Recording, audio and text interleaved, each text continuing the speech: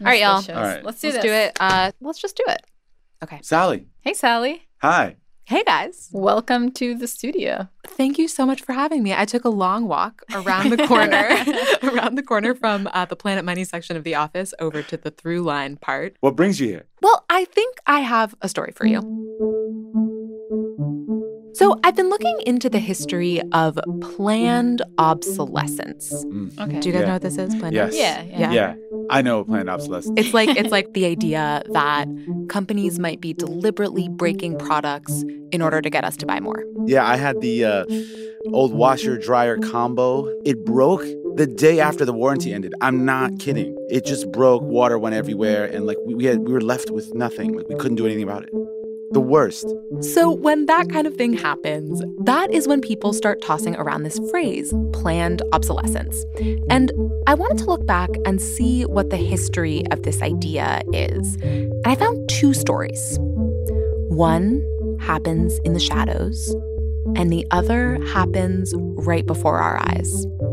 And these two stories helped me understand a force that I think it is not an exaggeration to say shapes the entire consumer economy.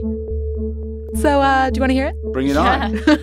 All right, coming up after the break.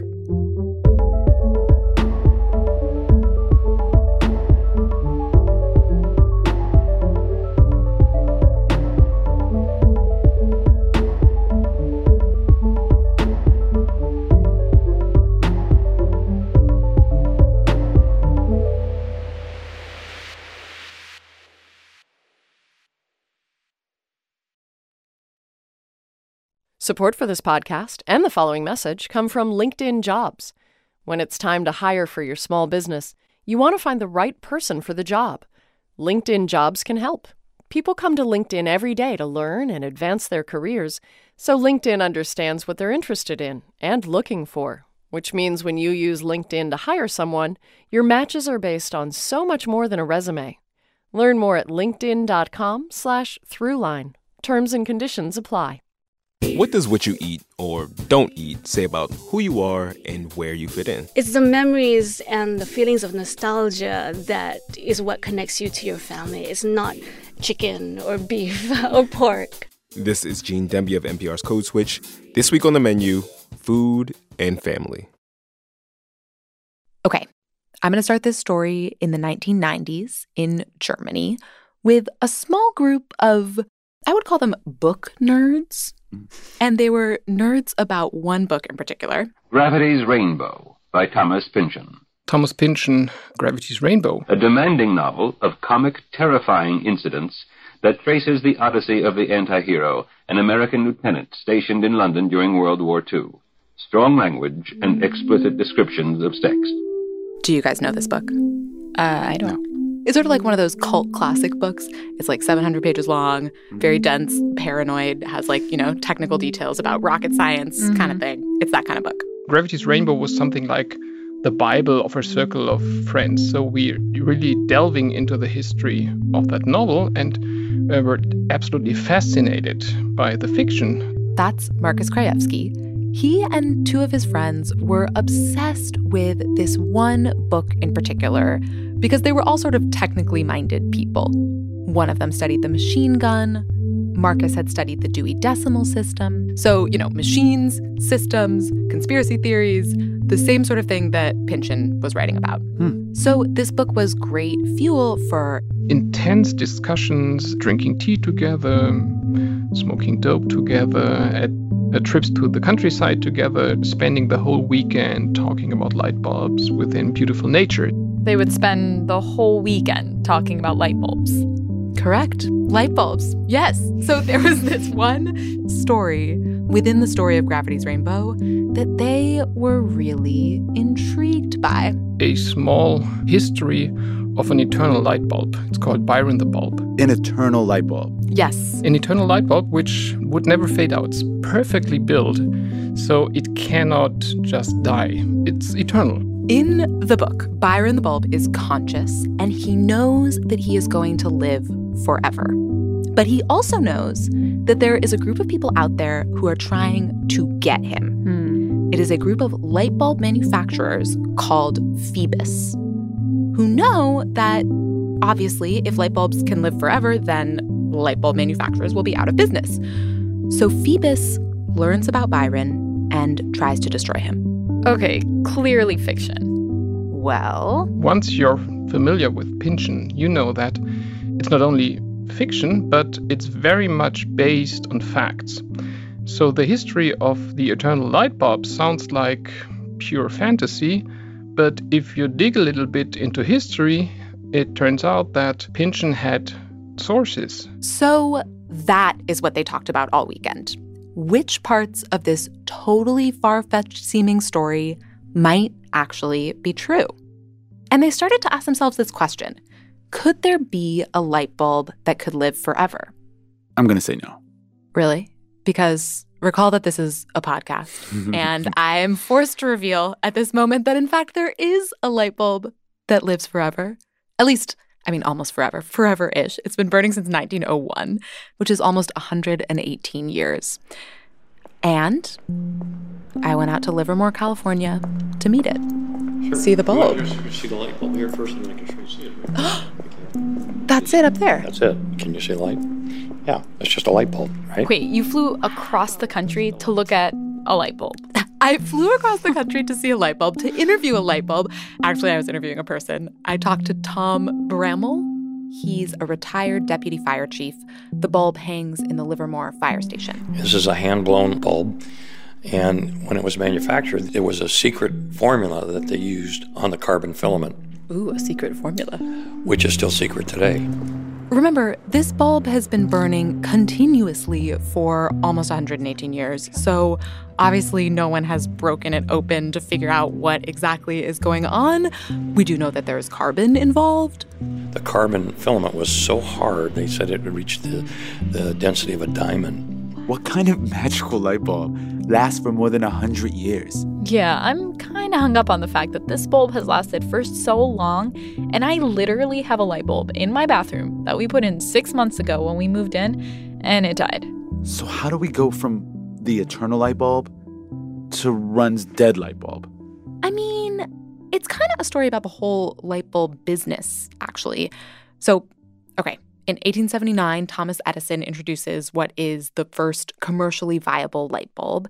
And by 1901, when this long-lasting bulb first turns on, the light bulb market is booming. Companies are innovating, and there are lots of little light bulb manufacturers all trying to make the best light bulb that they can. So that's kind of like the first link in the Pynchon story, because there was this period where companies were making very durable light bulbs, a la Byron the Everlasting Bulb. So that is step one. Now, Marcus goes looking for the next link in the story. He wants to find Phoebus. The people out to get Byron. Exactly. So he sees the name Phoebus come up in a few places, like it's in this one book. But then one of Marcus's friends has an idea. Why don't you check out the archives of Osram, which was the biggest light bulb manufacturer in Germany? And there was a huge trove of documents right there in Berlin.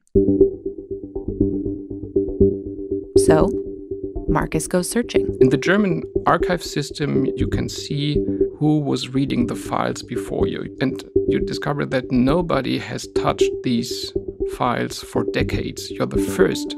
You're sifting through those original documents, which is thrilling. And in document after document, there it is. The Phoebus Cartel. A cartel named Phoebus. The Phoebus Cartel. Yes. Do you guys remember how there were all those little light bulb companies competing to make long-lasting bulbs? Yeah. Well, by the 1920s, things have changed. The market has gotten really consolidated, and there are a bunch of big light bulb companies that are basically controlling things. Compagnie des Lampes was governing the whole market in France. In Hungary was Tungsram. General Electric had a branch for the UK. Osram was in Germany. And that, of course, is more or less paradise for an industry. If you have no competitors at all, you can do everything with the consumers because they totally depend on you. Imagine, it's the early 1920s.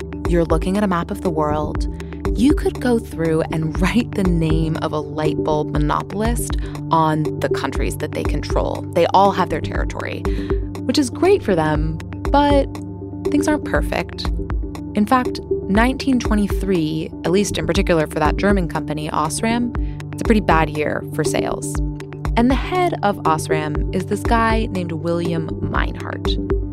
He decides that he's going to get the whole crew together, all the monopolists in all the different countries, in order to rule the whole world of the production of light bulbs. It's late December 1924, couple days before Christmas, in Geneva, Switzerland. I assume it's snowy. It's Christmas. We can imagine candles flickering in the windows. They meet in secret. It's a short meeting because they've sort of already been chatting about this plan already. And by the time they meet, they're decided. I can quote that if I would only be able to find it. Zum Zwecke eines engeren Zusammenarbeitens, insbesondere zur Vermeidung. For the purpose of a stronger cooperation, especially in order to avoid a conflict because of competition and in order to increase sales. They are forming a cartel, a secret group to control the market. The Phoebus Cartel. Why did they call it the Phoebus Cartel? So the name Phoebus comes from the Greek god of light, also known as Apollo. Clearly saw themselves very highly. Exactly. As these gods of light, they divide up the whole electrified world. And the plan really boils down to this one essential restriction that they put in place. They agreed on exactly 1,000 hours. We intentionally have to reduce the quality of the lamps in order to increase sales. These light bulb companies, as part of their mission to sell more light bulbs, have conspired to make their products worse, to break the light bulb so that you have to buy more. Wait, what? They all pledge to do this? Yeah. They decide we are going to reduce the lifespan of the light bulb from where it was hovering, which was around 2,000 hours. They decide we're going to get it down to 1,000 hours. How do you even do that? Well, they're experimenting with different materials. They're like changing the size of the filament. I mean, you have to imagine that for a long time, the engineers at these companies were trying to make light bulbs better. And what Marcus sees in some of these documents is engineers comparing notes, like going against all their training, and now trying to make the product worse. It actually took a few years after the agreement was signed before they were even technologically able to make the light bulb as bad as they wanted it to be. So they've figured out how to make the light bulb fail. Yeah, totally. They break the light bulb. Also, obviously, it's hard to sort of get everyone around the world to do this. Yeah. Because, I mean, if you think about it, so in a cartel, in any cartel, you cheat, that might be good for you and bad for everyone else in the cartel, right? Like if one person makes a better light bulb, they could sort of take over. And the Phoebus Cartel knows this. So they set up a system that basically ensures that people are following the rules. They have light bulb testing rooms. Like in a library, bookshelves, but rather books. You have plugins for light bulbs. I've seen a picture of this. It's kind of magical looking. There's a guy in a lab coat looking thing standing in front of these glowing rows. And all the light bulbs are numbered and they are burning. And the cartel has fines. For the fiscal year 1929, they have penalties with 304,000 Swiss francs, which is quite a lot considering the late 1920s. I actually saw a graph of the lifespan of light bulbs around the world during this period, and the lifespan just goes down and down and down and down. Phoebus's plan is working.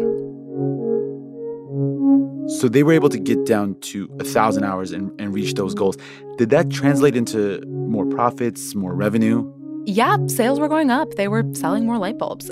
And the cooperation, it's kind of impressive, yeah, you know? That's the thing I'm very, very surprised sinister, by. but impressive. I'm wondering, though, was there any upside for consumers? Well, I thought this was really interesting. Marcus says Phoebus helped move us towards a more unified system.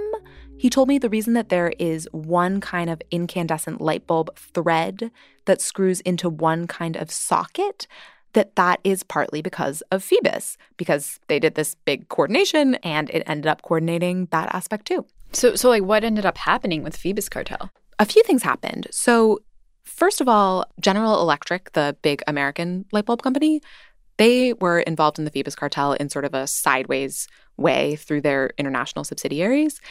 But they get into some legal trouble in the United States for alleged anti-competitive practices. And there's a judgment against them in 1953. In that court opinion, a bunch of information about Phoebus actually comes out. There's no way to know for sure, but this might be where Thomas Pynchon got his inspiration. But the real sort of death knell for the cartel was World War II. And it's for sort of obvious reasons. Global cooperation among these powers was impossible because they were at war with each other. But I should make clear that for years, they did succeed at this whole planned obsolescence thing. They made their product worse in order to make more money. So are we at the end? Well, that is the end of this story. But as I mentioned, there are two. I came across another story from this same general time period where obsolescence changes shape and takes on an even more insidious form. After the break, the dark art of a different obsolescence.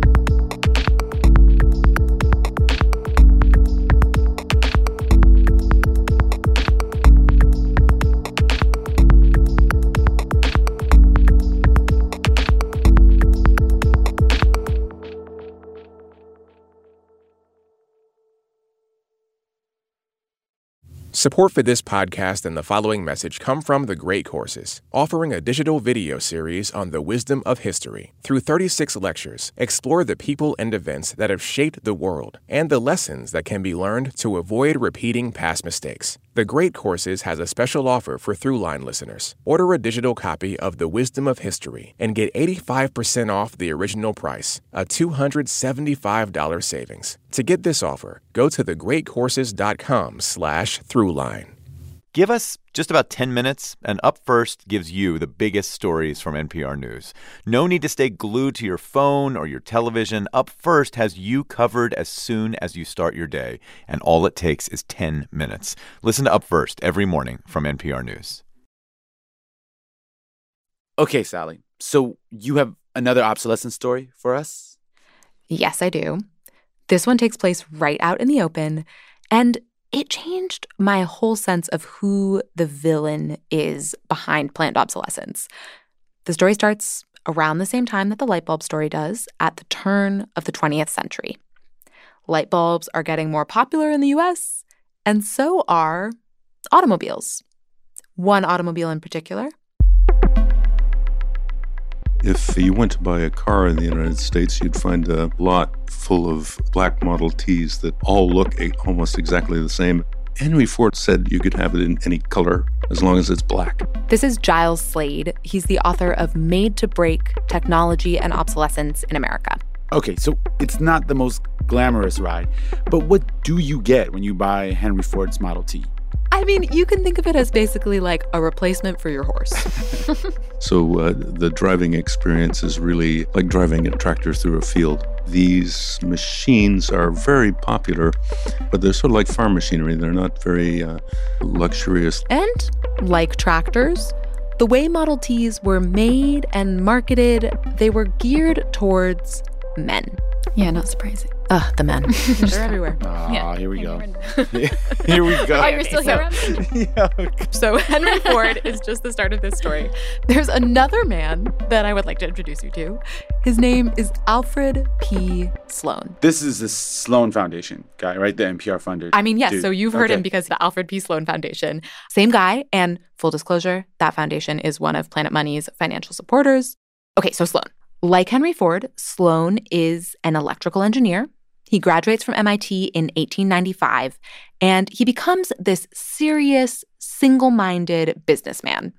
One journalist who wrote about him made this list of his character traits, including works every hour, has no hobbies, never reads, never drinks, never tells stories. Sounds like Rund. Not going What? front. It sounds like You want to take this outside, Ramteen? No, Okay, I guys, don't. don't take it outside. Sloan is a business genius, so I don't know. Maybe that's like Run too. Thank you, Sally. You're so welcome. So, in one of his first jobs, Sloan basically saves a failing company, and by 1918, he has caught the eye of General Motors. GM is maybe not failing, but struggling because the car business is tough in the 1920s. Henry Ford has already sold a car to many of the people who would want to buy one. So why would they buy a car from General Motors? Sloan had some ideas.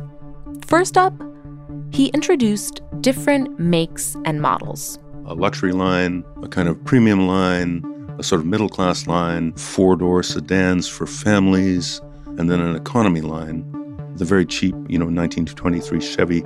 All America is waiting and watching for the new Chevrolet. Have you heard anything about the new Chevrolet? Wonder what the new Chevrolet is going to be like. And I heard the new ones are going to be even more comfortable. This is a total innovation for cars. This has not been done before. And then Sloan starts looking at the data on who is buying things. Not necessarily cars, just things. Marketing and advertising firms began the first real demographic research in the teens. And what they discovered around 1920 was that women were actually spending the family money, making 85% of all purchases. But remember, the Model T was plain, simple, and made for men. So Sloan realized he could sell more by doing a lot of things that Henry Ford would never think of doing, like making it a much more comfortable experience to start and ride in a car, and also making it a much more aesthetics experience by, having different colored cars. This last thing, colors, was huge. Because before this, cars were covered in a lacquer that just did not hold colors all that well. It would sometimes fade to yellow. It was just not really working. So black was the most practical, the most permanent. But in the 1920s, this company DuPont, which was an investor in GM, they spent a fortune trying to create durable, colored paint. And in 1923, they succeeded.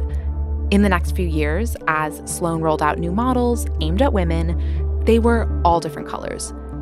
Side note, this same paint breakthrough actually also leads to nail polish as we know it. Nail polish and car paint were the same thing. I know, I found this so funny, but yes, the same you can basic match paint and everything. breakthrough. Right, yeah, exactly, if you want. This color thing, this is Sloan's big gambit. He is wondering, can I sell the same basic machine just in a radically different package? We make the superficial things the key thing to the purchase. So the fins on the back, a better radio, new upholstery, all the sort of accessories, the kind of what would have been considered frivolous things, they become essential. Sloan said, we want the consumer to buy a new car every year. That's Jacques Peretti, author of the book The Deals That Made the World. Over time, GM tries out different looks. They lower the car's body. They elongate the hood. It has crazy curves. They don't really change the engine, but eventually you can get the car in blue or red or green. After the break, yellow or orange. Alfred Sloan gets into our heads or maroon and stays there, or gray or beige or white or pink or silver.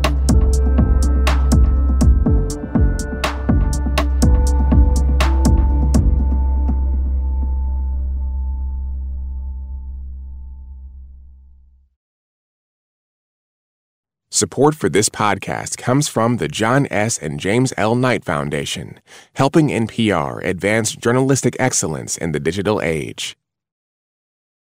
Okay, so at this point, Sloan is busy making cars sexy. But they weren't breaking the car. This wasn't a Phoebus situation, right? No. The cars work.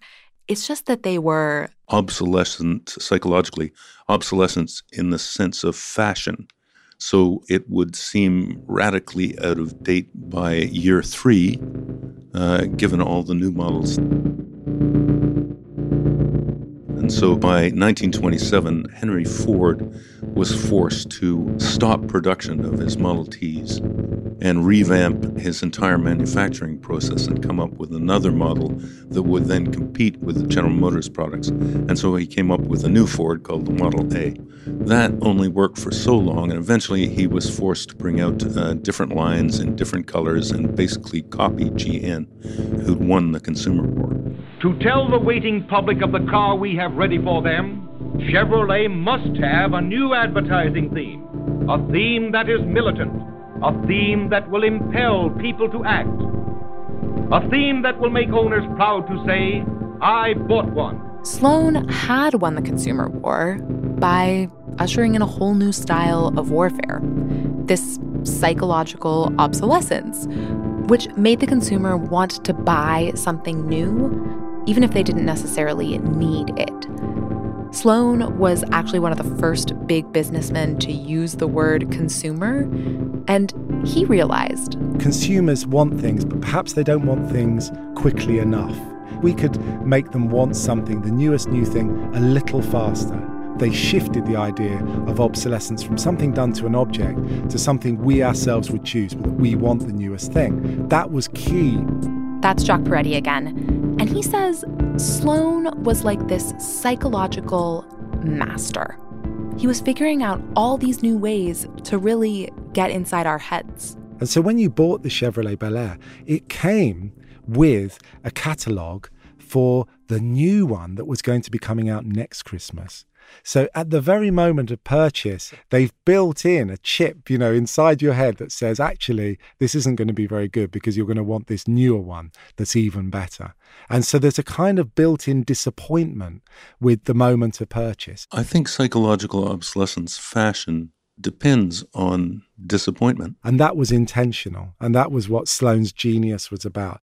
Giles Slade says that the last part of the psychology in psychological obsolescence has to do with something that marketers and advertising writers began doing in the 1920s, selling products based on pride and shame. I mean, I get that. Like, a new car was something you could be proud of. You'd want to drive down the street in it. And an old beat-up one was something that, you might be a little bit ashamed of. Yeah, that's exactly it. And Sloan takes these new ideas from advertising and builds those psychological triggers into the products themselves. He makes each new car more desirable than the last. And this is what you see with the iPhone today. The iPhone. We have arrived at the iPhone. So, okay, Ramteen, when I tell someone that I'm doing a story about planned obsolescence, they almost always say, oh, a story about the iPhone.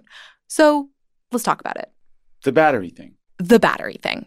So, okay, maybe you heard about this. There's sort of this conspiracy theory, this controversy. In 2017, iPhone users were noticing that after they had updated their software, their phones started to slow down, which is frustrating.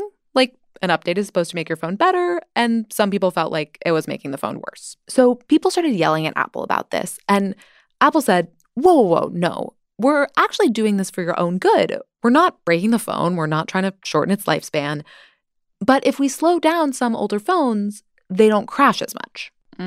We're sorry we didn't mention it. And Apple offers a cheap battery replacement to sort of sweeten the apology. Well, I mean, this kind of sounds like planned obsolescence, modern-day Phoebus. I mean, look, Apple totally denies that they were doing this to drive upgrades. But if you believe that Apple slowed down older phones in order to make people buy an expensive new phone, then yeah, that would be a perfect example of planned obsolescence. And the thing is, we don't really know if that's true. There's a lawsuit about this right now in the US, also in France. France actually has a law against planned obsolescence. But the suits are still in progress. We don't know exactly how they'll turn out. And, Apple has a reasonable case to make about why they did what they did. However, I think we can say for 100% sure that Apple is a modern master of a different type of obsolescence. Alfred Sloan-style psychological obsolescence. This is the new iPhone, and it lets you do some pretty incredible things. If you don't have an iPhone, you don't have the Retina display. This is iPhone 6S. Not much has changed, except in the new color, it looks like this. It's rose gold. It's awesome. Hey, Siri, show me photos of tortellini. I have to admit, for a long time, I was a sucker for this. I feel like when we find ourselves wanting these new phones, like really wanting them, like feeling like we almost need them, it's really tempting to think there's a sinister plot behind this. Totally. Like, we imagine that there's someone pulling the strings, right? Like some mustache-twirling person in a back room or something. Exactly. And, with Phoebus, it was true. So it's not that far-fetched. But with psychological obsolescence, though, it's like what Albert Sloan did. We can't blame that on some shady cartel. We all know that that's happening, right? And there's something inside us that's making us get in the car, drive to the Apple store, and stand in a long line. What, to get a new phone with facial recognition? I mean, right. Like, we are cooperating, right? But, like, this isn't just the iPhone. I mean, this is baked into so many products, so many places in the economy. And, look, GM used to be the biggest company in America. Over the past couple of years, Apple has often been the biggest company in America. Like, psychological obsolescence is not just some cute, clever marketing scheme. And it's not just some trick that's being pulled on us. Like, I think I came into this story thinking of planned obsolescence as basically what Phoebus did, something that companies do to consumers. But the most powerful kind of obsolescence is in our heads. We are choosing this ourselves. And I don't think we could stop it if we wanted to.